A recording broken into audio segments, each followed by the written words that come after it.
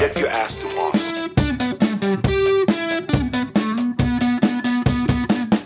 Let's get started anyway. Hi, this is Bob Muir. And this is Mr. the Bandit. This is Bob Muir and the Enemy Below podcast. Sadly, the Enemy Below cannot be here. He has been kidnapped by children and has been tied to the It's a Small World After All exhibit at Disney World. That is one terrible way to go. Yes. We're trying to get the police to rescue him, but we're not sure. Anyway, so We're how? not trying that hard. Well, we find the screams amusing in a sick way. So it's anyway. So how are you? Oh, I'm doing all right. Yes. I'm recovering from what my mom would call the 24-hour flu. Yeah, it sounds that you sound a little nasal-ish. What have you? Well, yeah. Being up until 5 in the morning. That'll do it. That'll do it too. And allowing your friend Mr. Alcohol to to join you for the evening. Ha, Mr. Alcohol, sit down, please. I go, why, sir? Come on in. Ah, yes, Mr. B, Mr. Daniels, come sit. Let's talk. Anyway, oh God. Apologize. I normally had one on, but losing you a little bit. I think we actually are worse than usual. All right. But okay, there's a connection. Had fun. Okay. You had fun, which is the important thing, I think. Anyway, so we got a bunch of stuff here. Have you seen what shall we talk about? No, obviously the first order of business is would be the Age of Ultron. Have you seen it, or are you going to? I have seen it. Oh well, okay. And I have seen both the Age and the Ultron. Okay. Yeah, of course I saw it. It's I loved it. Oh, okay. Well, there you go. That's good. Although, wait, now have you seen it? No, I have not. I haven't. I was. I just didn't get my schedule and inherent laziness just didn't allow yeah. Me. Yeah. So yeah. Well, I will say, you know what the problem is with movies nowadays? Yeah. Is this? It's the there's so much hype now. Mm-hmm. And I don't mean just with this movie. I mean, I love the movie. I just think that there's so much hype in general around movies that it's not like the element of surprise is missing. Like, you kind of feel they did this with Spider-Man or the Amazing Spider-Man 2 last year, but no one really gave a shit because it was a horrible movie. But I just mean, like, by the time they showed every trailer and every TV spot, you've got a good idea of what was coming and nothing. Yeah. Okay. Yeah, I mean, don't get me wrong. I mean, there's still lots of stuff in there that are like, surprises or things that are, kind of fun little Easter eggs and whatnot. I just mean, by and large. I guess, I'm old enough to remember when, all we knew about Jaws was it's about a shark, and actually went to go see it in the theater, and it's like, ah! Kind of moment. Well, yeah, and then don't you think that it's one of those things where with Jaws, it's I just kind of feel like there is something. I don't know. I'm not against spoilers or anything like that. I mean, I understand that if a story is functional, it will service itself whether or not it's spoiled or not. I mean, everyone knows Hamlet dies at the end, and they still keep putting the play on. What? What? Oops, sorry.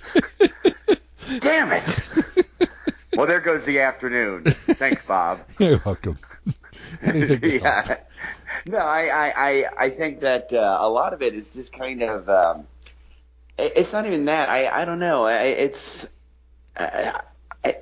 think everything kind of it doesn't have the same resonance of that the excitement of something of building up that tension or like the even unexpected surprises today don't seem surprising. Oh. I don't know if that makes sense or not. I mean, like, even like watching all right, I'll give you an example. Like, even watching like the show like The Walking Dead or Game of Thrones, if a major character gets killed now, it's like, Oh, okay, yeah. It's not as much of a like. My No, it's God, like we've played all those cards my out. I God, mean, they've killed Deputy Dan kind of thing. They just, right. yeah. Yeah, they've played out all the cards of every type of surprise you could have, and so now even when it is a surprise, I'm like surprised if there's not a surprise. Right. You know, you were talking about Jaws in the 70s, right? Mm-hmm. Mm-hmm. And I just mean like there was a sense of hope back then, a sense of wonderment. You know, there was a sense of, you know, we've become so cynical, you know, and so looking for how are they going to get me or fool me, where it's not just kind of going in with this sense of awe and wonder, Mm. you know, and I'm not saying like, you know, I mean, I'm no Pollyanna, clearly. I just mean, Yeah. I think that, you know, when I watched the Star Wars trailer, the newest one that came out, I thought they captured that where it was like, oh yeah, it's okay. I mean, yeah, it's kind of geeky and kind of dorky to be like, yeah, you know, like liking that kind of like real heroism, right? Mm-hmm. Mm-hmm. But there was something very simple and sweet about that also, you know, Yes. where, you know, like the now the DC universe. I know I'm, you know, scratching the record and going over to DC from Marvel. I just mean, Yeah, over to Batman v Superman, the Robin custody case. well, that's Or right. or Listen, Robin just needs to accept that he is there for their amusement. yes. No, I just mean like if God, the but Joker made you do that. Okay. Anyway. how exactly did you lay an egg? Well, mostly by telling that joke. Yes. Yes. Boom. No, I guess what I'm going to say is Marvel does really well at this point of finding a way to make it about the human character. So even as they're trying to be kind of dark and gritty and more realistic, it still comes down to the humanity of the characters. Yeah. DC, on the other hand, at this point, just seems like we're going to be dark because It's the Dark Knight made so Yeah. much money. Yes, and I don't know about the Dark Knight made him not so much money, but I don't know Superman versus Lego Batman. I'm not entirely certain is having seen this. Obviously you saw the trailer, and Oh yeah. it's like, do you bleed? You know, it's like, please. Yeah, well, isn't that the same line of wasn't that in Predator? Um, It bleeds. it bleeds. If it bleeds, I You can are kill one ugly motherfucker. fucker. Yes. Yes.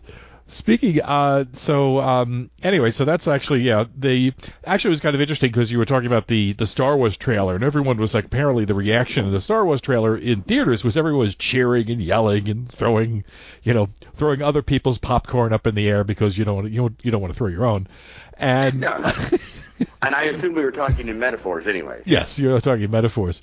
So Popcorn to someone else's children, right? yeah, yes. So, such, but it's just great, just fine and dandy, stuff. But I mean, and the Batman Superman film is everyone's like, like the most apparently the most repeated comment was, it's Lego Batman. Yeah, I could see that. I mean, like where it's being so silly with the voice. Although, you know what though?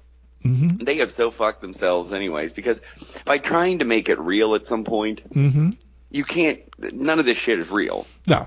At some point, and okay, and to that point, I was going to say, to that point, that you were exactly right. That's the issue with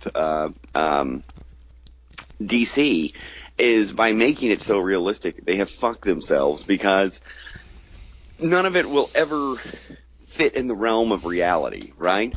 So the more you try to micromanage it and make it real, like I think I read that they were saying like a potential possibility is that the Kryptonians were trying to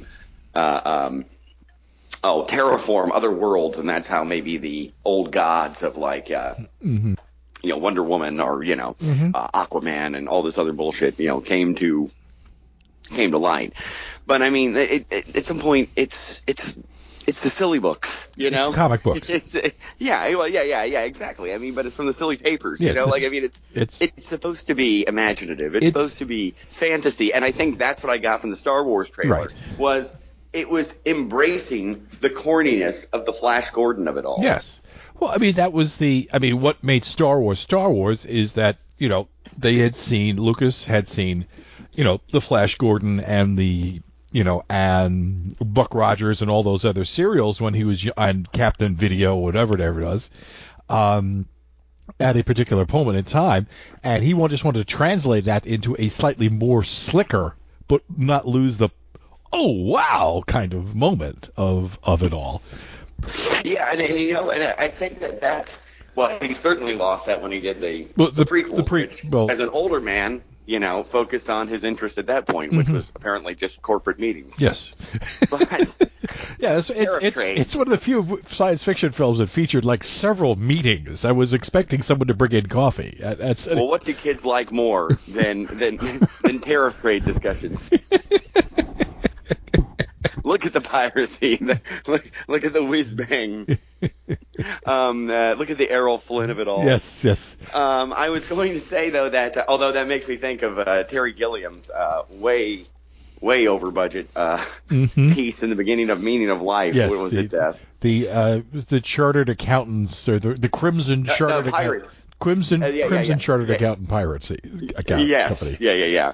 But I mean, that's the I think they have recaptured it, at least in the trailer for Star Wars. Mm-hmm. What I wish, and I know Star Wars is not clearly, DC or Marvel. Well, I guess it is Marvel, kind of. Mm-hmm. They had Marvel Star Wars comics. And it's all owned under Disney now. But I just mean that Star Wars trailer recaptured for me a lot of that innocence and joy. That's it, the pure joy of just... Yes, look at this. This is great. It's a movie. On wonderment of what you can create, of what made Spielberg great before he became Spielberg. Yeah. Mm-hmm. There's shots that Spielberg used to have of like the godlight behind the hill as the kid is staring into the ether. You know what I mean? Mm-hmm. Yeah, exactly. But I mean, and now having said all of that, I will say that I do think that Age of Ultron, coming back full circle, it does what it does very well. It ties a lot of disparate elements together. It's hard to recapture that first spark of, oh my God, they're all on the screen together for the first time. Good at, are prevalent. James Spader is terrific, as the bad guy. And but more than anything, I mean, I think what makes the Avengers films, at least this one, before they do Infinity Gauntlet 1 and 2, unique is that it does what Joss Whedon does well, where the best parts are not the spectacle, it's the human elements of the combination of, or any combination of those characters being put together, and the conflict of family, kind of like what Fantastic Four should be. Right. You get the idea of who's inside the costumes rather than the people who are actually, and why they're wearing them in the first place, kind of thing. What they're, Right, and the human, or I say human, but I mean the the human elements of the intimacy between these, super characters, and the fragility of their, as powerful as they are, how powerless they are as well. Yeah, they're still human. No matter how powerful they are, they're still human beings with inherent, except for maybe Thor, with inherent frailties. Well, and then the question becomes you have that many super egos, how do they get along? And or don't. Or don't get along. Why are you doing this? Yes. Which I have to say, and I don't think I'm spoiling anything, because they show that they show him in the trailer. Okay. We talked about Vision. I mean, he is the best. He is awesome. Like, I really hope they focus on that character going forward. And I wasn't even a huge Vision fan, you know what I mean? I just mean, he is the iteration and the powers, and there is something that he does that, and I'm not going to say what it is for your sake, but that solidifies him as, oh yeah, he's one of us. Okay. He's a good dude. All right. That you will be like, oh man. I'm excited to hear your reaction to it. Okay. Well, I'm going to try to get to it. I will get to it this week, but I just have, it's like this being lazy. So we talked a little bit about the Batman Superman. Mad Max is coming, of course. Oh my God. Oh God. You know what? Look at what George Miller at 70 can do. Yeah. When, Michael Fuckhead Bay can't make a coherent fucking action sequence. And this is so fucking strange to me that this asshole can cut together the most slam bang, cut every, millisecond action sequence, and it puts me to sleep. Right. How the fuck is that possible? I don't know. He just has that ability to like lull you to sleep with cuts. I mean, it's like I think there was just because one can edit doesn't mean one should. I suppose. Well, that's true, but I just mean like bombast is, and I know we've talked about this before, but I really mean this, like bombast that is just bombastic consistently without any lulls becomes white noise. Yeah. It's kind of like I heard someone talking about paintings one time, and they said, how do you make a great painting? It's finding, the negative space, right? The empty space. The same thing with action sequences. First of all, you should know the geography of which the characters are in. Mm-hmm. So you have some conceptual reality. Yes, there's something to the visceral thrill that I think the Bourne films came up with, of that kind of like, I'm now in the POV and I'm in the moment, and oh my God, I'm punching this person or they're punching me. The PlayStation, the PlayStation generation of feeling that kind of visceral thrill that can work in moments. But by and large, I think there are certain things that Joss Whedon's done, because I know he got criticized for being like, too television, but I'll give him this. Both in Avengers and Avengers, Age of Ultron, there were the action sequences. I'm always aware of the geography. I'm always aware of the characters and what they're doing and what the relation is into the action sequence. Where, by not having any character moments or any lulls, A, I don't give a fuck about these characters, and B, I'm talking about Transformers, that is. Right. And B, I don't know what's going on, so I don't give a shit. Right. And it's not exciting if there's something to not compare the excitement to. Right. It's like there are moments. There's some, badly made. There's some. I have a perverse love, of course. Chinese wire fu.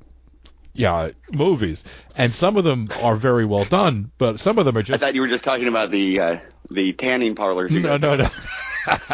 We might actually we'll touch on that a little bit later, but just simply, if they just try to pile on, incident upon incident upon incident, it just kind of gets like, no, you need a breath. You need, Kurosawa was always about build up action with joy. It was like music. You build it up, bang, there's the action, and then there's the result of it, that sort of thing. So yeah, if you have nothing to compare it to, then it's not exciting. It all becomes one even line. White noise, as you put out. Right. Speaking of white noise, or actually not really, but another of my particular hobby horses is going on here, is that apparently there was an announcement. I don't know if you saw this. Is that they have announced that they have cast a Hawk Girl for the next CW spinoff.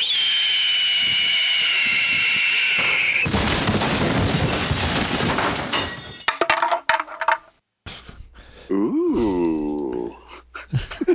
Yes, I did see that. Yes. I'm a little dubious. Oh, okay. Why are we dubious?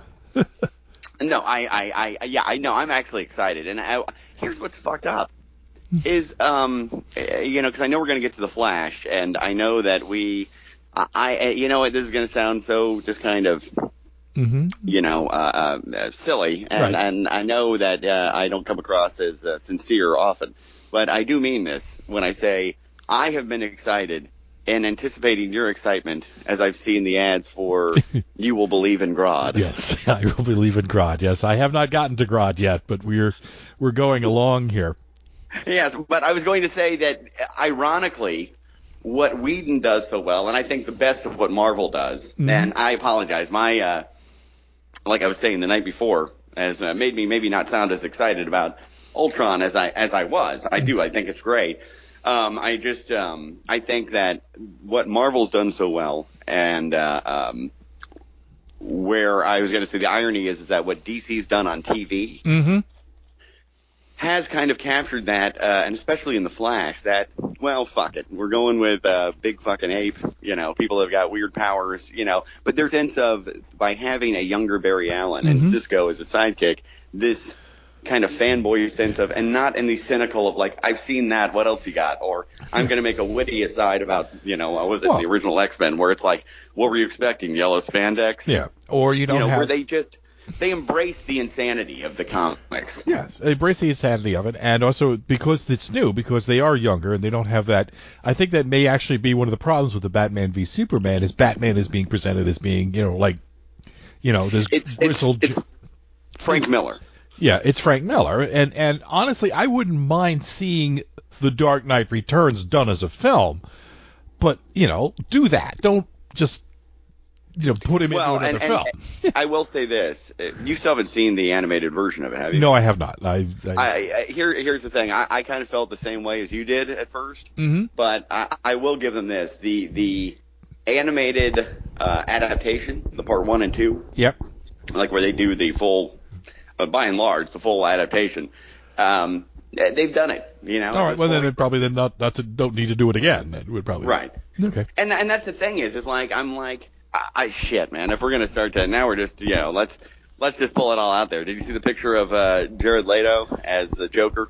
I have seen that. I sort of like everyone seems to be freaked out about that. Here's the thing. I don't need the Joker with a big fucking grill on his teeth. No. And a tattoo on his forehead. He's already over the top enough with the great white skin and the green hair. I mean, you can't.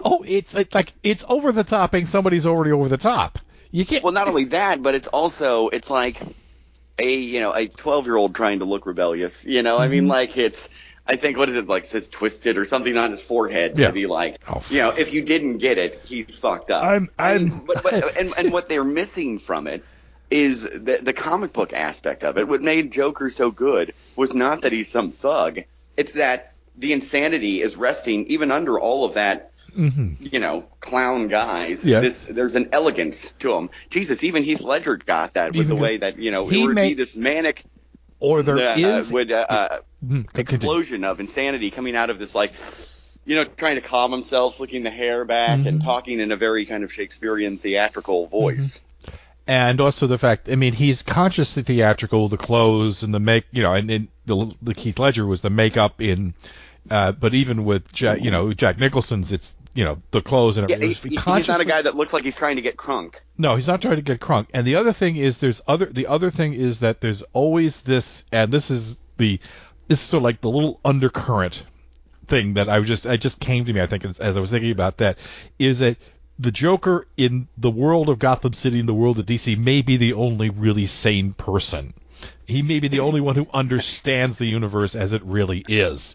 And that's the terrifying, and that is, for his adversary, something of a terrifying possibility. Well, it's funny you say that, and not to get too philosophical, but I think you're right. It is that idea that, I heard I think it was an old Jimmy Buffett song that said, if we weren't all crazy, we'd all go insane. It is that idea that if you really take a look at the world and see how fucked up it is, I'm not saying we would all become just nihilists, but I just mean you would be like, this is all like, who gives a shit? This is all This is all theatrical, and this is all just, cyclical and just insanity, and the fact that we have to instill order on some level. It's what Watchmen, the original Watchmen did so well, which is if we don't have someone telling us, hey, kids, get your shit together, or I'm going to fucking kill you, we would all act, to our most base instincts. Well, not all of us would, but there's enough of us who would. But there would also be... Okay, I would. All right. What we would be confronted with...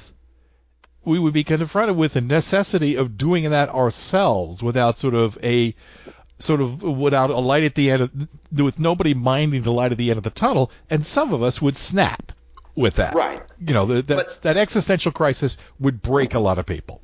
And I think that's kind of what the Joker represents, is this kind of this just completely unhinged of fuck it all. Yeah. Just want to see the world burn because it doesn't make any sense. Nothing makes sense. Oh yeah, I still love that analogy from Dark Knight of like a dog chasing cars. he wouldn't know what to do with it if he caught it. Yeah.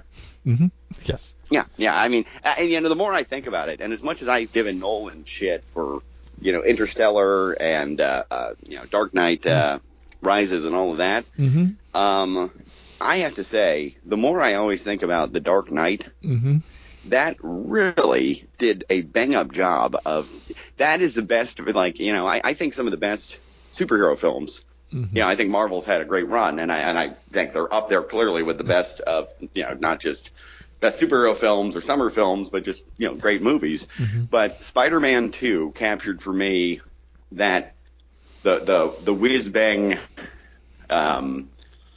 the pure joy of the 12-year-old boy loving comic books, right. Where The Dark Knight really did as good, I think, as you're going to do of getting that balance of the over-the-topness of comic books, grounded in as much reality as you can get, but also allegorically, post 9/11, I think, was one of the best, framings of who we are as a society and what we are willing to give up in the name of secure, of freedom, like that kind of. At what point do you become the thing that you are? Yeah. Or when you become the thing that you are chasing, then what do you do? What are you defending? Yeah. What are you defending? Yes. So, anyway, so actually going back, so as you mentioned that, but they have Kyra Renee apparently. His going to back to Hawkgirl. Back to Hawkgirl, because I have the picture of Hawkgirl up there. So. Ooh, tell me more about this Hawkgirl. No, I don't know. She's just they're just gonna it's been reported they're gonna have a Hawkgirl. So all right. Yeah, which I don't understand the whole thing of Hawkgirl. Look, my understanding, because me, I'm always kind of on the fringe, and especially with some of the stuff, like even Vision. Like I knew about Vision. I knew that he was. I knew enough to know that when they said in the first Avengers of Coulson was dating a cellist from Seattle, and I was sure that was a wink that when he died that he was coming back as the Vision, right? Right. And that the cellist from Seattle was a Scarlet Witch. So I know that shit, but I really didn't know Vision. And it's the same thing with the Hawk people. Right. Well, I kind of know them, but then all of a sudden I'm reading this shit or watching a cartoon, and I was like, they're based off of Osiris or Egypt? What the fuck is going on here? Who are these Hawk people? Who are these Hawk people? Well, they have about 13 different origin stories. I mean, that's the thing. The one that they've kind of fixed on is the Hawks have been, Carter Hall and this is Sharina Kyle is the name here, I think. Not to be confused with Selena Kyle? Selena Kyle. No, Curtis Sanders, aka Hawkgirl. They've sort of been reincarnated over and over and over and over again over the centuries. They're in some way, they end up either involved with each other, fighting crime, and then they get killed. And the pattern just repeats over and over again.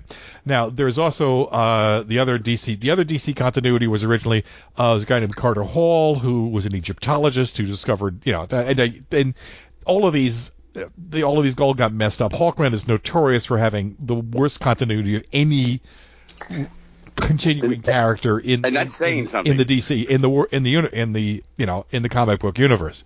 Right. Actually, my idea, if I was, if somebody said, well, how would you fix Hawkman? I said, well, I'm just going to go. What everyone keeps trying to do with the Hawkman continuity is simplify it. Okay, this is now the one continuity. This is actually all the other stories are not true anymore. Even though everybody knows all the other stories, I would just simply go the other way. As far as Hawkman is concerned, they're all true. He has absolutely no real idea which one is true. As he's going through, his only real identity is actually Hawkman. The others are just things. It's almost like a potential. It is almost like a quantum wave function of various reasons he's Hawkman sprinting out from him. He doesn't really understand it. Right. So he's sort of like, he has memory, he has all of the memories. He has all of this stuff running around in his head, and it's almost driving him crazy half the time. And I think that would be at least that would be different. And you could just say, okay, they're all true. Fine. Embrace it. He's the Schrodinger's cat of superheroes, right. Well, here's the thing that and to that point, and maybe you can help me out. Because, again, like I always say, I'm on the fringe. I got my folks to because they're always asking me every now and then, are being forced upon them. Of this, like, oh, check this out. And so they watched Flash, and they enjoyed it, right? Mm-hmm. Okay. And then my mom said to me, like, is this accurate to the comic? And I know enough to be dangerous. I was like, well, it's the iteration of Barry Allen, not the Silver Age. But I know that like you're saying with Hawkman, that Flash had many different iterations. Mm-hmm. But if someone were to say that to you, how would you explain it? I would say that this is actually the current DC continuity for Barry Allen. This is very, very close to what it is. That the Reverse Flash had something to do with his origin. I mean, this guy is actually from the future. Right. Although, but Wally West was the first Flash, right? No. Barry Allen was actually, no, the first Flash was the Golden Age Flash. So that was like in the 30s. Okay. And then Barry Allen is the Silver Age Flash. He is the first of the, it would be Barry Allen, Wally West, and then I think, I think Barry's kid actually became the Flash as well.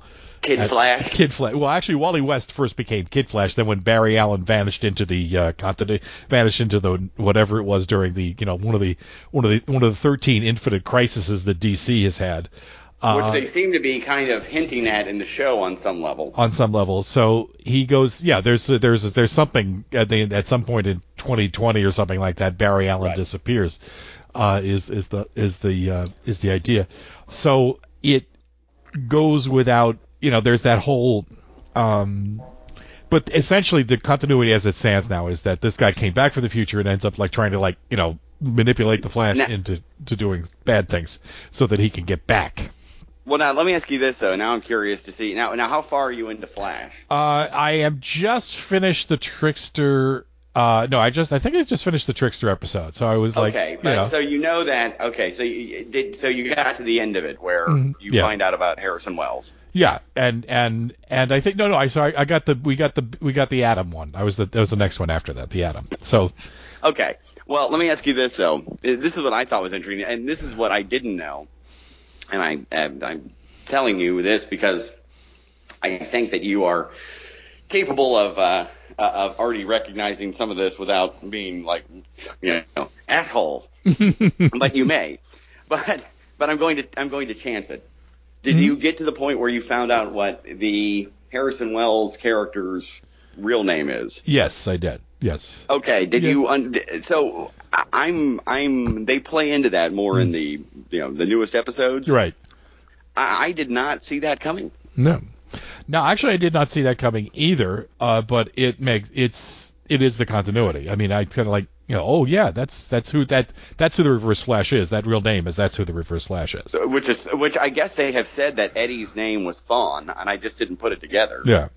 So, which I mean, I don't know. I mean, I have to give it to them. These are the guys. I think these are the same assholes who did Green Lantern, which was terrible. Well, but I mean, I just mean, but they what they did with Arrow, or what they are continuing to do. And what they're doing with Flash, and then we'll now launch into this third kind of, all-star team-up, whatever it is they're doing. Man, oh man, Flash has really impressed me. It has really impressed me. Now, here's the thing that actually really impressed me, to be honest, is that even though Wells is a monster, you still like him. You like him. It's impossible not to like him. He is actually... It's because that Tom, what's his name, that plays him is just so goddamn likable. And you know what? That Tom, I can't think of his name right now, but the guy that plays him, he used to be on a show called Ed, but he's got the same thing as the actor that plays Barry Allen, where you're not he's a superhero, and he's the protagonist, but you're not intimidated. You're rooting for him. There is a likability about him, just an inherent, the boy next door kind of likability. Right. Yeah. Which, I mean, I think that but I think they kind of are hinting at that they're somehow when he took on Harrison Wells' DNA, that whatever goodness in Harrison Wells, may have peeked through. Or, what, the other thing is this, that guy Thawne from the future may be a real asshole, but if you're around people for, 15 years, Yeah. I'm sure you start to have some feelings for these people. When he killed Cisco in the alternative, he said, I'm kind of sorry I have to do this. Yeah.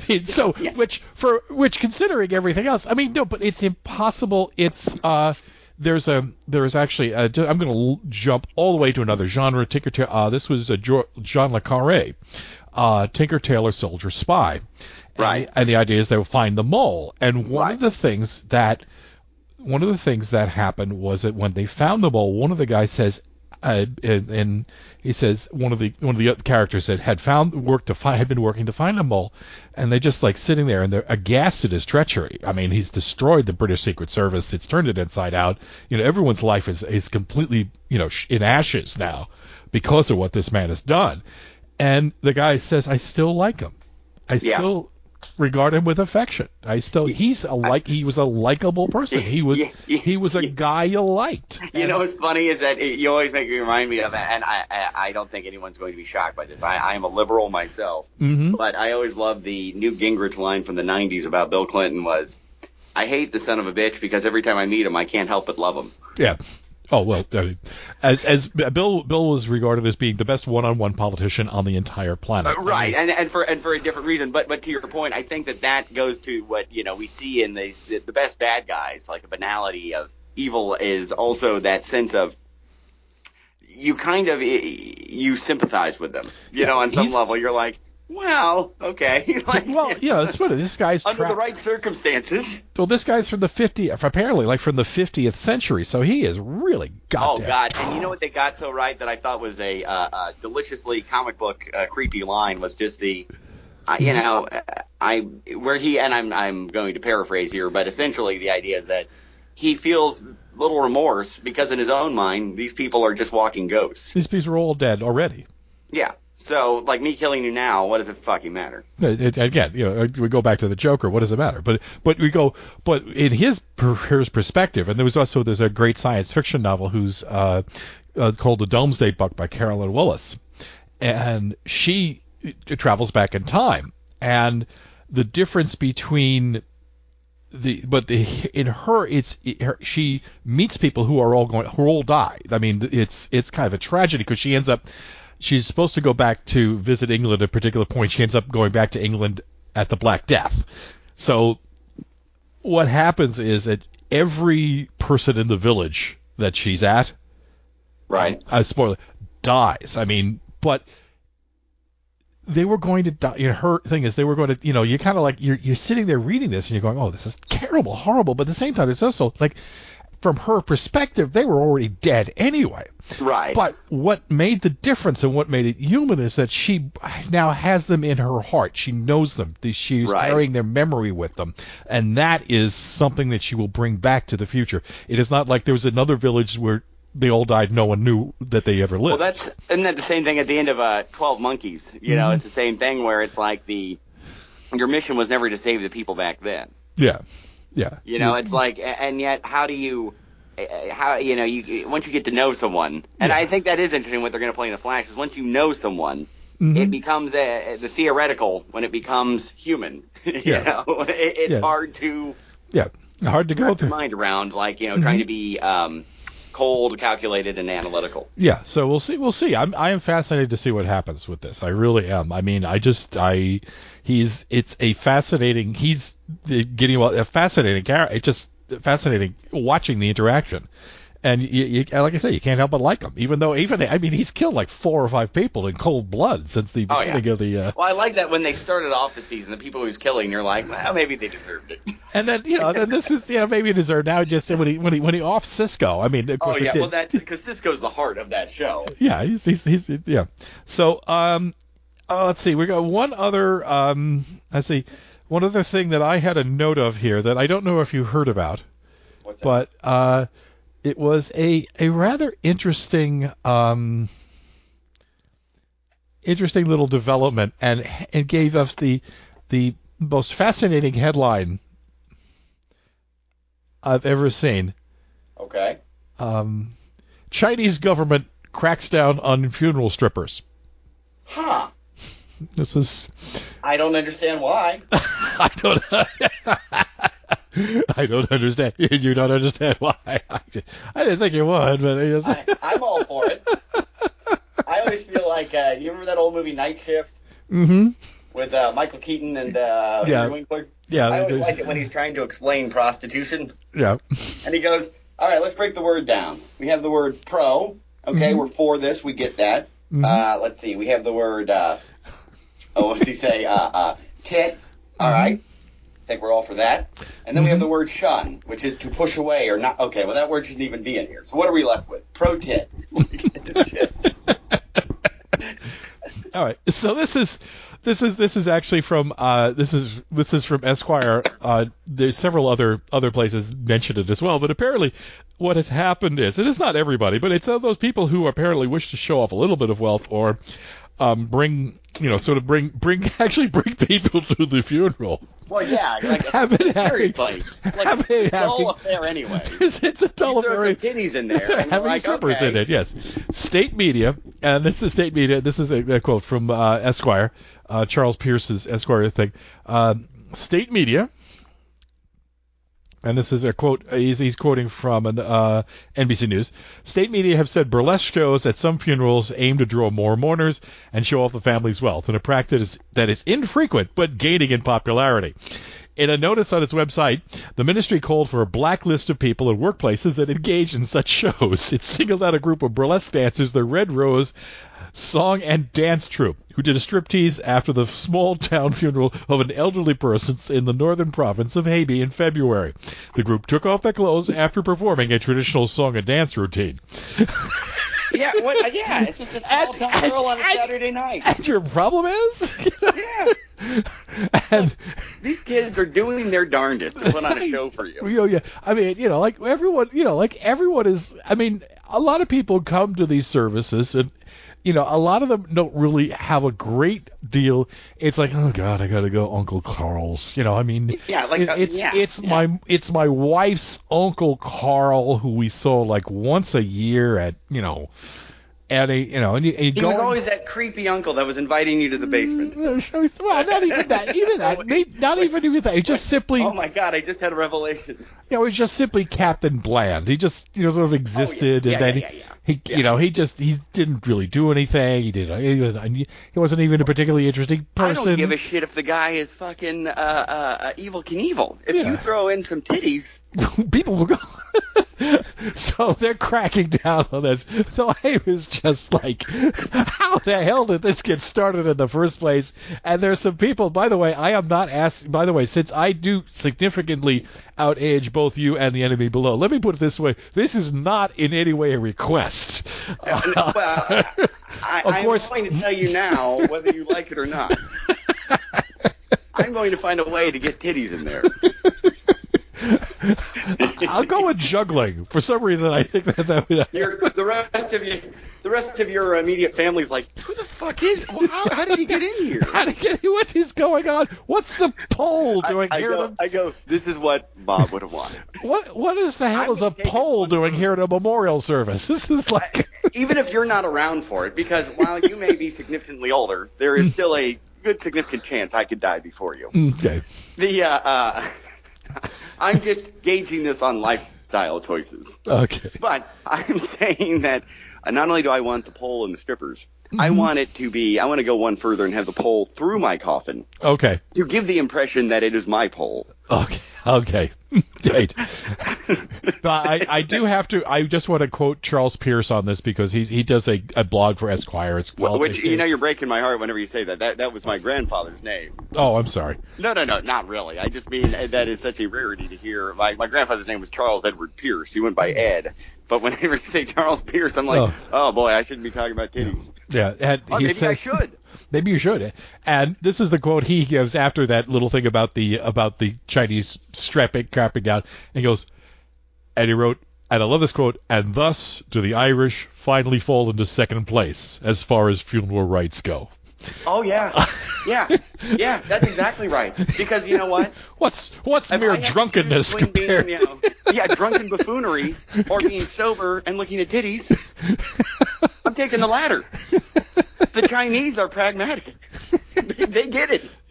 Like, we're drinking because we're not looking at titties. Yeah, because I know sex plays are Irish, but anyway, I just like that the more I say the word titties, the more you just seem to be like the most uncomfortable person in the world. Well, let me put it this way. I am, like you want to, you look uncomfortable, repressed. Like my picture is there in the dictionary. So it's not. Repression, I know thee well. Repression is moi. Let me put it this way. I mean, there's a reason I put that song. Everyone else has had more sex than me up to the song of the week. You go, no, literally, I can hear it through the wall. They're doing it now to mock me. They don't even want to have sex. They're just doing it, because, like, hey, listen. They go, hey, Bob's next door. Put the tape on. We're too tired, but put the tape on. Let him think. I'm trying to think of for you, something clever. I used to say about a friend of mine, which I found one of my best friends. I found the irony being that he's a lawyer by trade, right? Mm-hmm. And so he has to argue for a living, right? Yeah. And yet, in real life, he hates confrontation, right? Right. Mm-hmm. So my joke to him was I had seen a James Bond movie recently, and the Bond family crest is "The world is not enough," right? Mm-hmm. Yes. And I said that his family crest was "death before confrontation." And I was trying to think. Hold on. Can you hear that helicopter? A little bit, yes. Sorry, there's a big helicopter going over me. Apparently, they found you. Secret Service heard me. Or is this part of that? Have you heard? I mean, just to very, very quickly, have you read about the total freak out that Texas is having about the military maneuvers that are going on, around in the American Southwest? No, but it's got to be something for the Texans to actually give a shit. No, they've absolutely totally freaking out. This is going to be a preview of a military takeover of Texas by the U.S. Army. Oh, Jesus Christ! To the point, really? to the point of where the governor of Texas is actually pandering these lunatics by saying we're going to look into it, and. Right. And then somebody actually pointed out that I did a little digging on it. First of all, this has been going on. What they're doing is they're just doing exercises. They're doing like special forces exercises in various cities and towns to sort of like get a more real. So they can get into understanding urban warfare. A real more urban feel, because I mean we've been all our training. How insulting is that to the towns in Texas they've chosen? Yeah, describe what their town is. Yeah, so we're actually looking for sort of like desolate desert communities, wastelands, Texas. yeah, your town mimics your town really absolutely mimics basically Mosul in Iraq. I mean, it's just right down to the dead burrow in the. He goes, now wait a second, that's my dead burrow. That's my dead burrow. So they've been freaking out about that. New Mexico they're also doing it in Mexico. New Mexico seems to be not having anywhere near the problem about this that Texas is. So everyone's like they're running and shrieking and all that other stuff like that. And I took a look and I found that it's a total of, and it's over a course of like a couple of months, and it's a total of 1,500 guys. I mean, good God. Fort Hood has more than that, and they hit the town. Yeah. I'm more concerned about when they're getting drunk at the bars. Every payday, more soldiers come pouring into town than this. Yeah. Like, I mean, well, you know what though? I mean, this is. I always felt this way. It's the same way with like when Texas had that whole movement, like at the height of the Tea Party bullshit. Yeah. So the helicopter was when they were like. We're going to secede. I was like, fucking do it. Go away. Yeah, I dare you. Go away. Good luck. When you're taking on the cartel in Mexico. When Mexico conquers you in about 3.5 days. Yeah, when the relatives of Santa Anna. Hello. I am the literal descendant of Carlos Reynolds de Santa Anna. Yeah. I am about you Texans. You venerate the Alamo. Would you like to experience what they did? Yeah. I want you to really, really savor the memory of General Custer right before the end. Understand. But so anyway, so that's so that way that was I just thought that was the most entertaining headline of the week was the Chinese tracking down a funeral strippers. I was like. I Well, not think only this that, is though, this you is know, an here's my question. this is an untapped America. This is an untapped resource in America, by the way. Well, You know, let I me ask mean, you- seriously. Oh no, I agree with that. I was gonna say though, at what point though do you get to the place in your life where you're like, I'm gonna be a stripper. I'm going to now sell my body for money. Mm-hmm. Okay. And look, I'm not criticizing. I'm just being like, you know, those are decisions, choices you make. But then you have to say, and I know where I'm gonna perform. I mean, is that the bottom of the barrel for strippers, or is that considered an honor? Do they think of themselves as like surrogates, like helping people usher their feelings as their loved ones cross over? Who knows? I mean, I would just like, and this is actually apparently upper crust. This is not just, like in America, you would actually a guy named Bubba who drove a truck, and his favorite part was, the titty bar. So they're going to like have his ashes there at the titty bar during a ceremony. Yeah, I want it to be like I like imagine it like Valhalla. Like I want their tits to be painted like the Rainbow Bridge. A little bit of the Nordic and the entrance of the gods into Valhalla. Oh, at the end of wearing like Viking hats at the end of Das Rheingold. Okay, gotcha. I'm making notes here. Real quick. Yeah, thank you. Okay. Let my parents know my wishes. I was going to say, and coming back to things just turning into an apocalyptic wasteland. Yeah. Which we didn't really get to focus on before I went on my Michael Bay tangent. Mad Max looks every Fantastic. trailer they come out with, and I'm fearful to watch another one, because I don't want to see too much at this point. But every trailer they've had with the kind of Kubrickian, classical music played at 11, with just these scenes of bombast but knowing it's real people, morons, putting themselves in danger for our pleasure. For our entertainment. It's just like holy shit! Look at that. It is breathtaking. Yes. So, it is. I am looking forward to one that. That wasn't filmed in Australia, right? No. Where was this filmed? Yeah.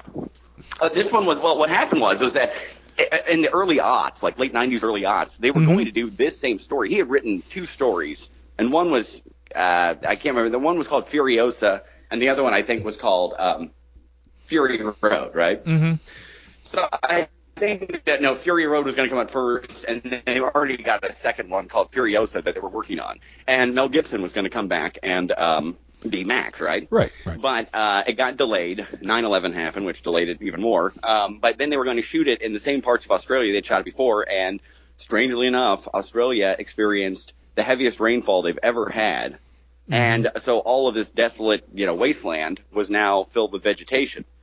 So they had to find another place. And by the time they got to it, Mel Gibson had, become, a fucking older lunatic. and insane. He made Mad Max look sane, And so they were looking for someone else to fill the shoes if they were going to do it. But they filmed in South Africa.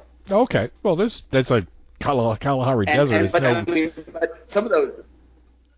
Oh yeah, those shots though in that film, like in those orange landscapes with that big like cloud storm coming, is just awe-inspiring. Yes. So anyway, speaking, a couple of things for you call yourself a scientist here. Yeah. You call yourself a scientist. They apparently their first thing they did is they did a survey of something like 100,000 galaxies. And they found no sign of intelligent life in any of these 100,000 galaxies. It's a and they were including our galaxy, right? I don't know if they would. I don't think so, because they can't view our galaxy. It was actually a slightly clever idea, but I don't know whether it actually kind of worked. The idea is that, well, let's see, if there is a civilization, and if there's a galactic-wide civilization, the amount of infrared, i.e. meaning heat, coming off of a galaxy might be more than you would expect from the actual size of the galaxy. So they started surveying various galaxies, and they didn't find anything. They didn't find any that actually had an enormously, different from what they would have expected. So they have some that are slightly higher, but nothing that would indicate that there's a massive galactic civilization going full bore in the middle of the galaxy. Now, this does kind of remind me. I mean, it's a clever idea. At least it was worth a shot. I mean, but it also kind of reminds me of like somebody looking out over, like, shall we say, looking down on America in the middle of the day, Right. and saying, well, there is no intelligent life here because I don't see any campfires. So, I mean, it's Right. what a far more advanced civilization is going to use. I mean, heat might be generated by it, but it could very well be that they would have mastered all sorts of different ways of manipulating matter to the point where it would look like magic to us. So, I mean, it was worth a shot. It's just that, it's just kind of it was just an interesting little detail. Do you know what's really sad about my existence is the fact that when you said we were doing the scientist segment, I assumed the stripper funeral was I kind of like to include that as popular culture, but anyway, it's just it's a fascinating, just a fascinating little. All right, so also to file under, we've seen this movie. Scientists have announced that they have actually finished the mammoth DNA genome, right. and now are ready to breed a mammoth.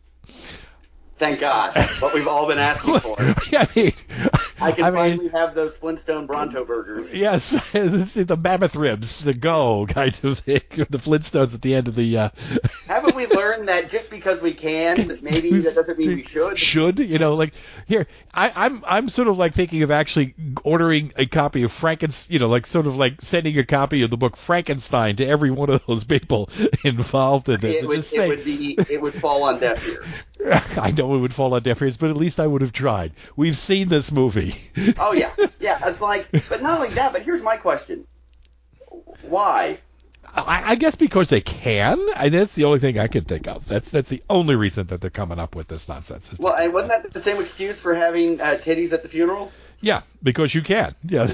So maybe it does. It is linked together. Because why are we having titties at the funeral? Because we can. Damn it. Because we can. That's like, and I probably told you this before, but I always liked it when I was living in Korea. Mm-hmm. I always liked that there was a gay bar downtown that was called Because. Mm-hmm. No, excuse me. It was called Why Not. I've already screwed up the joke. And, there's a true element to this. There was a gay bar down called Why Not, right? Mm-hmm. And it was like, and I thought to myself, I was like, well, imagine like a guy wakes up one morning, he's just like, you know what, women haven't worked out for me. Why not? And my friend and I decided we were going to open up a titty club next door called Because. Just because. Because. I just wanted to imagine someone just sitting out there contemplating. Why not? Because. Well, because. Why not? Because. It's the quintessential question that we are all torn with. Yes. So, and the last thing on the scientist end is that another bad news for the prospective Mars astronauts is that they've done some studies and they kind of figured that during the 2 to 3 year trip to Mars, the cosmic rays that are normally blocked by the Earth's magnetic sphere will cook their brains. Huh. So in addition that doesn't seem like the outcome you were looking for. No, that's not the outcome they're looking for. So they're going to be neural damage when they get, I don't remember my name now. Maybe I'm misunderstanding what they're going for, but that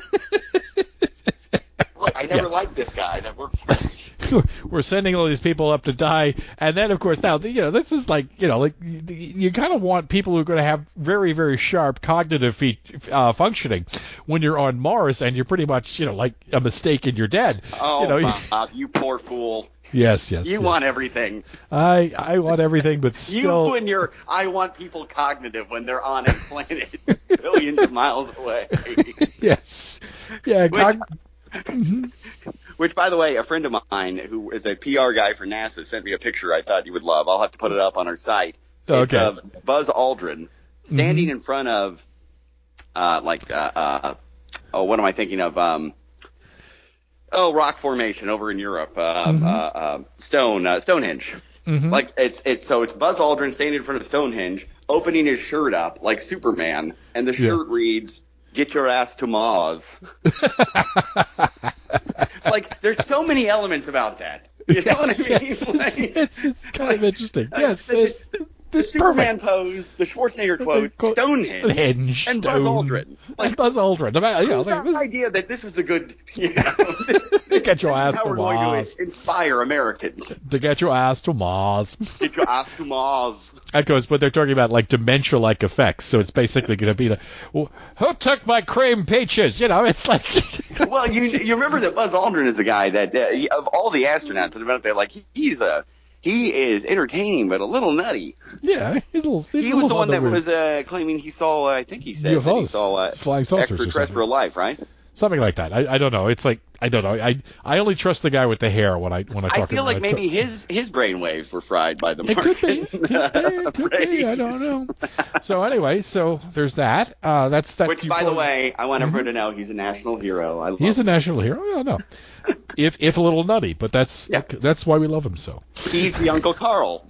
He's the Uncle Carl. I mean, he'll have strippers. Yeah. Oh God, yeah. He'll have them while he's still alive. He'll be smiling in the casket. Yeah, strippers. That's his fetish. So every week we go to this asshole's funeral. He's not dead. What's going on? What is this nonsense? So, let's see very quickly. We note the passing of Benny King, the man who did Stand By Me. And oh, God, I didn't even see that. Oh, man. And you know what's amazing is I had forgotten when Stand By Me, the movie, came out, that he came back and they did like a remake of it. Yeah, remake with it was like a music video. Mm-hmm. Yeah, so he had a nice little comeback revival for about 15 minutes in the mid 80s. But I mean, that song is still one of the great. It's one of the great rock and roll songs of all time. I mean, just absolutely. It's nostalgia. I mean, it's just pure nostalgia when you hear that of just this sense of. What's so great about it is it's that sense of sadness and melancholy, but a sweet melancholy. You know what I mean? And not melancholy in like the woe is me depression, but in the looking back and having a smile on your face with a sadness that time has passed, but a happiness that you had that time to remember. You had that time, and it was also it was one of the few on the John Lennon covers on that rock and roll album that really worked. That was just the one that actually he caught that.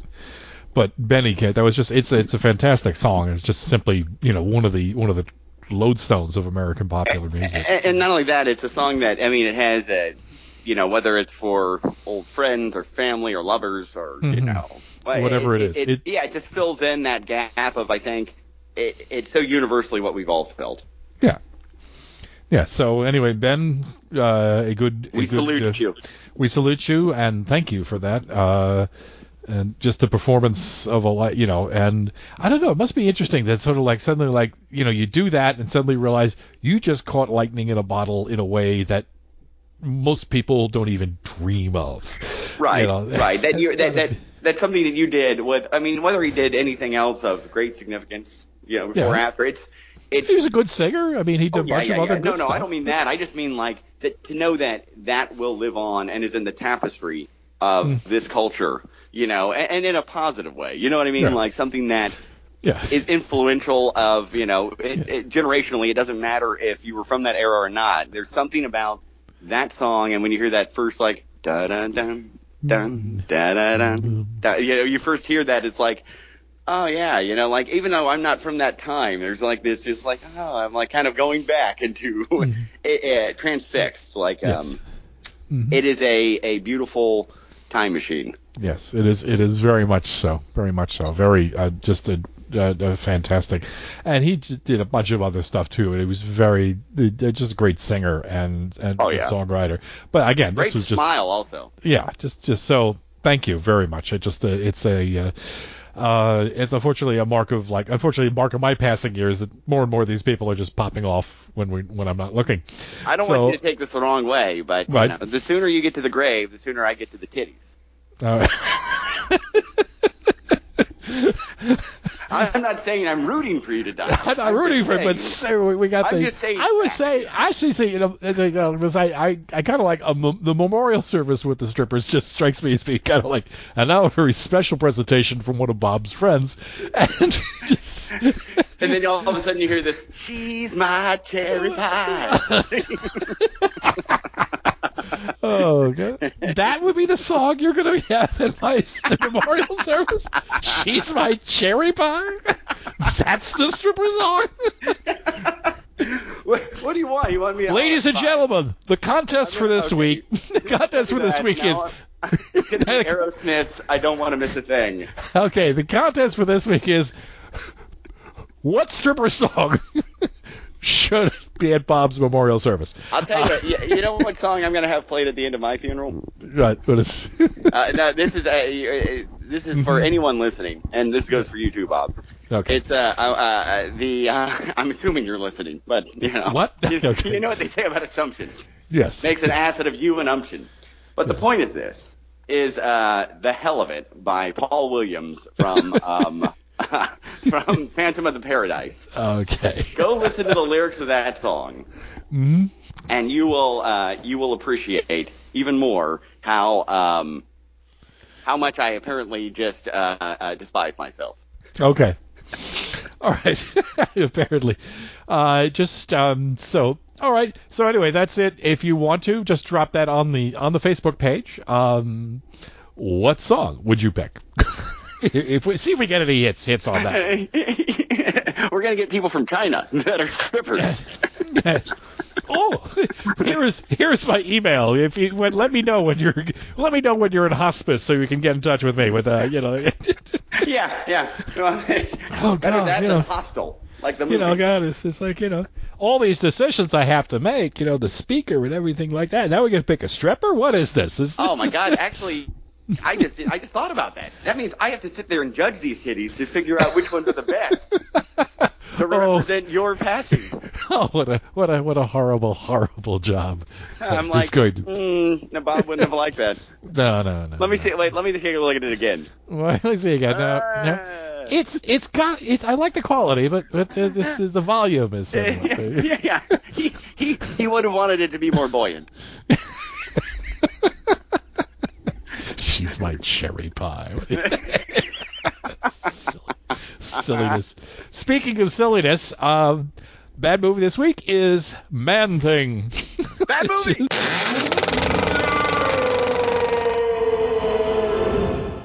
Yes, bad movie, Man Thing, which was originally I read that this was originally intended to be a theatrical release. I don't think, perhaps, but still, it was. The Penny Arcade? Is that the? I don't know. It became direct to video. It wasn't even direct to video. I think it was direct to cardboard or direct to the Sci-Fi channel. No, direct to Sci-Fi. Yeah, and it's like, it really. There were like 13. I started counting cliches as I was going along through this. They had like the dark and moody swamp. Then they had the Jaws ripoff at the beginning where the Man Thing eats the couple. The guy is having sex with this girl and then he's snatched by the Man Thing. They got the guy's driving the new sheriff from. It was apparently filmed in Australia because. Oh no, it was because it was filmed in the asshole who made it was the Brett Leonard, who's Australian, and I think Jack Thompson is in the movie, right? That's a famous Australian actor. I guess, yeah. He plays like the Quint type character. Oh yeah, yes. But Brett Leonard is the same asshole who brought us Lawnmower Man and Virtuosity. And just like it's cliche after cliche. I mean, there's like the sheriff from the big city. And there's the evil industrials. I mean, I can hear. Let me just say that this guy Brett Leonard made the future look like the past before the movie even came out. Okay. But the thing is, the idea is that basically there's this swamp and there's oil under the swamp, and the schist industries has now put up huge oil refineries pumping oil out of the swamp. So there's a moral lesson here. Yeah. Don't pump oil out of the swamp. That's one of the. I feel like that's a good lesson for strippers, also. Also a good. I mean, and speaking of which, by the way, there was like the thing. One of the interesting things, they got this huge damn refinery there. I mean, it's belching smoke and all this ugly stuff. And then the town is still this wretched hive of scum and villainy. But it's like Tatooine? No, it's not even as vigorous as Tatooine. It's just this dump. Everything is like 30 years old. It's 30-year-old. Everything is a dump. You'd think if they had a oil refinery, there would be guys working at the oil refinery. They would need someplace to spend their money on Friday when they got paid, and that would mean, something like the Double Deuce and a strip club, like a bar and a strip club and liquor stores. Oh, yeah. And a hotel for, What I'm talking about. Yeah, this and all of that stuff would have Now been there. we're talking about the level of class we're going to bring to your funeral. Yeah, I, of course. Well, I'm terrified now of I'm more terrified of dying now than ever. Anyway, but I like it. They had the evil industrials, and all I could hear when he was introducing himself to the sheriff, all I could hear is there was a Mystery Science Theater 3000 version, and there's an evil industrials, and Tom Sawyer said, "Hi, I'm Bob Evil," and I could swear that it was actually what the guy. I mean, he might have all had. He might have all had evil tattooed on his forehead. And cliche number 6 is, his stupid but still evil son. Like like Smokey. If Smokey and the Bandit were evil, this would have been it. Well, did our Enos and Big Enos and Little Enos? It's Little Enos. And then, was he as apparent as Michael Caine as the bad guy in that Steven Seagal film that took place in Alaska? He was even an oil executive, and they dyed his hair like slick oil black. He was even less subtle than Michael Caine was, and that's saying something. Subtle. He was like, it was just, they drove a Hummer. I mean, it's just like, can we just please? And then of course there's a spunky third grade teacher, female, who's like the female lead, who's like showing that they took Indian land, like I didn't break any American laws. What do you mean American laws? And apparently, it's the idea is basically that Bob Evil and son Bob Evil Jr. Murdered one guy in order to get the land, and in the process of murdering the guy, they unleashed the spirit of the swamp, which was the Man-Thing. So the Man-Thing is going around killing people, including a bunch of other, and it's just sort of like cliche after cliche. They've got the pair of, and not only that, but let's get to the when you have a film called cut to the brass tacks is what I was going to say. Is when you have a film called Man-Thing, right? Right. You want to see this fucking Man-Thing. Right. And you don't. When you finally see the Man-Thing, it's like, I'm gonna fight. Yeah. No, it looks like some Glad bags that have got like light holes poked through it. Yep. And I was like going, you don't need a gun, you need a weed whacker. I mean, just like, there you go. So, it's a very disappointing reveal. They have this spooky Indian guy who knows something, but there's a photographer who wants to like picture the Man-Thing because he has issues or something like that. I don't know. But anyway, he wants to take a picture. It's like the reporter from, Hulk? Yeah, it's like the reporter from the Hulk. He's or Ben Jarvis from Dead. It's somebody. He's a reporter who wants to take picture. He wants to take a picture, and he's constantly being menaced by these two redneck assholes. Now it's supposedly he has these two vicious Rottweiler dogs to protect him. Jack McGee. To protect him. Yeah. Sorry. No, it's okay. No, it's right. So, so he's being menaced by the two rednecks. Right, and so he has gotten dogs to protect him, and it's like, dude, it's the South. Strap a gun to you, goddamn, if you're afraid of these people. Yeah, it's not like you're living in a land where you don't have the ability to shoot first and ask questions later. Right. I mean, especially in this instance, these are people like trying to make your life miserable to the point where you actually bought dogs. I mean, let me put it this way: gun's a little easier to handle to train than a dog. But it was just the silliness of this film. Let's see what else is going on here. Oh, which by the way, what I was going to say is, if you're going to call a film Man-Thing, and the whole impetus of having this thing exist is to have to showcase this creature. And I get like the whole Jaws thing of like, oh, we're gonna, hold off the big reveal till the end. Then it better be fucking revealing. Right. It better be. Like even when you get to the Man-Thing, it's terrible. It's not good. I mean, it really is. Comically terrible. Terrible. Just bad. I mean, it's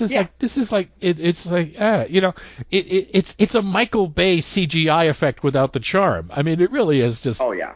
It's just that kind of like, I don't care. It really does look like high school play production. Yeah.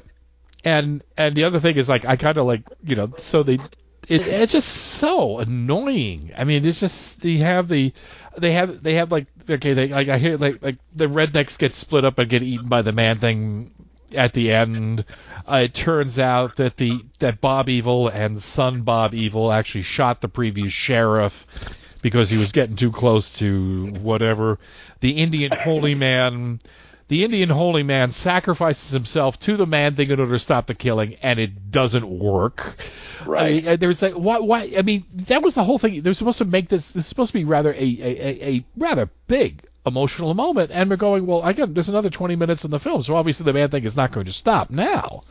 Right. And then there's the other thing is like there's this other Indian guy who's like Chinachcook or something like that. I forget the bloody name of the guy. And he's kind of like portrayed as sort of like almost this John Rambo guy who'd be able to slick around through the swamps and sneak up on the sheriff and vanish into the woods and everything like that. And yet, at the end...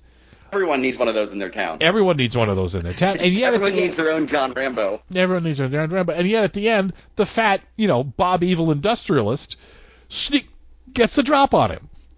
Yeah. I was like, how the hell did that happen? Yeah, well, not only that, but I mean, look, you set this guy up to be the super badass. Mm-hmm. Like, why are you undercutting exactly what you set up? Like, what's the point? It was the point. I mean, why would you set him up as the super badass and then have like a guy who has trouble getting out of the Hummer? I watched. Be the guy that gets the drop on him. I mean, seriously. Yeah. It's insanely not. It's as if they've said, okay, we have all these things, we got this effect, and then at the end, basically, the man thing is upset because they sunk an oil derrick into the dark water, the nexus of the realities, and this is what the man thing protects. The man thing, of course, seems to be somewhat, shall we say, random in his attacks. Right. But so they eventually blow up the oil tank thing that's pumping the oil out of the dark water. The Bob Evil, of course, is killed in a perfunctorily nasty way. Right. Would you say that this would be before the renaissance of the Marvel Cinematic Universe? This is sort of like, this kind of like made them think maybe Fantastic Four wasn't as bad as we thought it was. You mean the originally Ole Sassoon Roger Corman version? Yes. It's like, it was just like, it's like, I mean, what they have the spunky third grade teachers. Like, I love the swamp. Why do you love the swamp? How the hell loves swamps? How the hell do you love a swamp? Yeah. Well, yeah. The only person that could ever love a swamp is Kermit, and he tried to leave to go to Hollywood. Yeah, like a swamp is a swamp. I mean, I met a couple of, when I was down in Florida, down the Everglades, there was like the guy who ran the airboat. Even they don't like the swamp. I mean, most of the people, they're there because they have to be, or they were born there. They were born there. I mean, this guy kind of like knows the swamp and understands the swamp, but love? I don't think that's... Swamps are hard to love. I can see people loving mountain ranges. I can see people loving rivers. I can see people loving the sea. Yeah. I can see people loving the Great Plains, even... Sure. But a swamp? Oh, yeah. A swamp, I don't think so. I mean, you could have I don't know. It's just like, but this swamp? No. With the man thing in it? No. Sorry. And then they blow him up and he goes away. After having not sustained any damage whatsoever the entire time. Once they blow him up, and that's it. Everyone goes away. Everyone's happy. But the spunky third grader they find the coroner who wears Hawaiian shirts, I don't know why, finds something out, and the spunky third grader who's been sitting in the sheriff's office basically because I want her to take the call and then run into the swamp. Right. I was like, God, this can't wait. This couldn't wait. She reasonable. The information couldn't wait until he got back. It's like, there are very important swamp questions going on here, Bob. Yeah, there's like a lot of swamp stuff. And anyway, so there was. I just thought, but it could have been. They really could have done something if they really wanted to and thought about it for 2 or 3 seconds. They really could have done with the idea of, the money from the oil rig and everything like that, changing the way things are going on. Like, for example, they'd have the Indian village, and then near it would be the strippers and the double deuce and the Indians guys being working there and sort of like becoming somewhat, like drug and alcohol dependent, like, and their culture Have a real message. Have a real message here. Just talk about, if you want to talk about the corruption of money, show it. Don't just say, this is not a good thing, that the swamp should be left alone. Yeah, but that takes effort. I guess so. Yeah. I mean, it's much easier to have like 45 cliches in there. Including and the other thing, they never explained, for example, why the sheriff was coming, where he was from originally, or anything. And it's just like, even in Jaws, Brody was actually they said he was a policeman from New York, so he came up to be, there's at least, and that's all you needed, a half sentence backstory, but no. Anyway, I think you're expecting a whole lot out of a Man-Thing movie. Yes, but I have to say honestly that one of the reviewers I read said you really have to be careful with your significant other when you're watching this film, and she comes in after having asks you what you're watching, and then takes a drink of wine, and you say Man-Thing because you end up wearing some Chardonnay. Or she's like, I knew you were looking at gay porn. Man-Thing. Now, my favorite thing about the character Man-Thing was it's the 13-year-old in me, because I remember actually when this comic actually came out, the Man-Thing, because it was around that same era. Which is just basically Marvel's ripoff of Swamp Thing, right? I think they were sort of like parallel kind of. They said, well, I think one of the reasons this story differs so much from the actual comic book is because both of the origin stories of both Man-Thing and Swamp Thing are very, very similar. A scientist blunders into the swamp and becomes, this. Well, it's like Thanos and Darkseid, right? Yeah, it's really, it's like, we've seen this movie kind of thing. Yeah, so there's just but there's only so many things you can do with a swamp. Mm-hmm. But I remember that the thing was when they came out, it was a very successful comic book when it came out. Steve Gerber's run is well respected. But the 13-year-old always loves the fact that in addition to the regular Man-Thing, they also published a quarterly version called Giant-Sized Man-Thing. Oh, boy. I have always... Oh, boy. The Beavis and Butthead in me, it's just always snickered every time I ever heard that Giant-Sized Man-Thing number Mayday. one. Mayday. Wow. You know what, though? But they have to have known. Right? Yes. They had to have known that they were... like what they were putting out there. Yes, they kind of knew. I'm sure that they knew that when they wrote down Giant-Sized Man-Thing as the name of the comic book, they kind of figured Stan's never going to stand for this. He's never going to let that fly. That's just not going to happen. Yeah, no. Well, that's that's like you see all of the the craziest headlines that just make it through. Yeah. Mm-hmm. Yeah. Uh-huh. Well, it's actually my dad always remembered that he when he started working in advertising, they always try to slip in like horrible things into the ads, and the guys would just shot them down until they finally got up your production with GG Transformers. It was the best that they ever was. Oh boy. I think probably my favorite that was just completely inappropriate, but was when Ike Turner died. Mm. And the headline for his obituary said, Ike beats Tina to death. I'm sure they said they're not going to let that one go. I know, Ted, but Jesus, it's funny. yeah. I mean, it's terrible, but I mean that is such a just the play on words. Yes, it's so wrong. It's right. Yes, I'm sure that was not intended for public consumption. That was intended basically as being an inside, grim inside newspaper joke. Right, and then all of a sudden they're like, "Hey, we got 5 minutes. We got to get this to the publisher." It's just in the rush of events, the city, the editor just didn't see it, or something like that, and it just there it is. Ike beats Tina to death.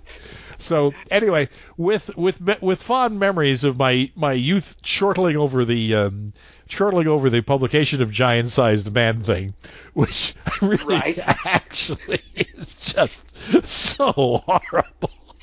I think the more you say it, the more you get giddy over saying it. I'm sorry. Not at all. Don't be sorry. I'm enjoying listening to you just get more excited about saying man thing over and over again. Not just man thing, giant-sized man thing, number 3. You go, this isn't for wimps. This is the whole enchilada. This is the whole giant-sized man thing. Anyway, and with that, this is Tom. You're saying giant-sized man thing. And this is saying, please, someone beat me to death so I can get some kitties. Funeral services will be held at Big Al's Titty Bar. At the Titty Twister down in El Rey. Anyway, Stopless Time will be held at the Stopless Topless. Scott's funeral held over second big week. She's my cherry pie. And we're done. Okay.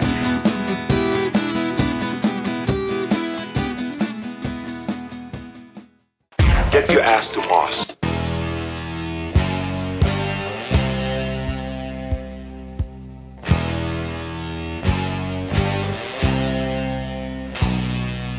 Roll on thunder, shine on lightning. The days are long and the nights are frightening. Nothing matters anyway, and that's the hell of it. Winter comes and the winds blow colder. Well, some grow wiser, you just grew older. Well, you never listened anyway, and that's the hell of it. Good for nothing, bad in bed. Nobody likes you and you're better off dead. Goodbye, goodbye. We've all come to say goodbye, goodbye, goodbye, goodbye. Born defeated, died in vain. Super destructive, you were hooked on pain. And though your music lingers on, well, all of us are glad you're gone. If I could live my life half as worthlessly as you, I'm convinced that I'll wind up burning too.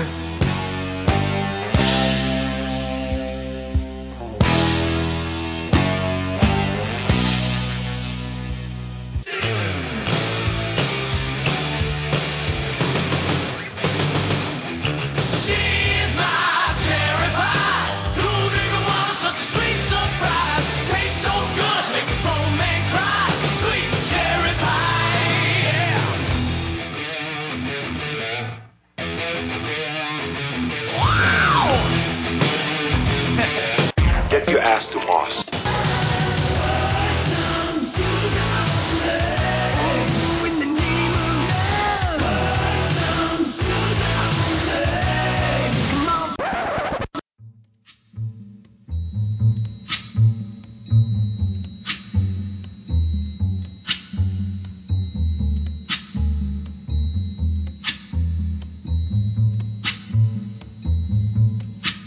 When the night has come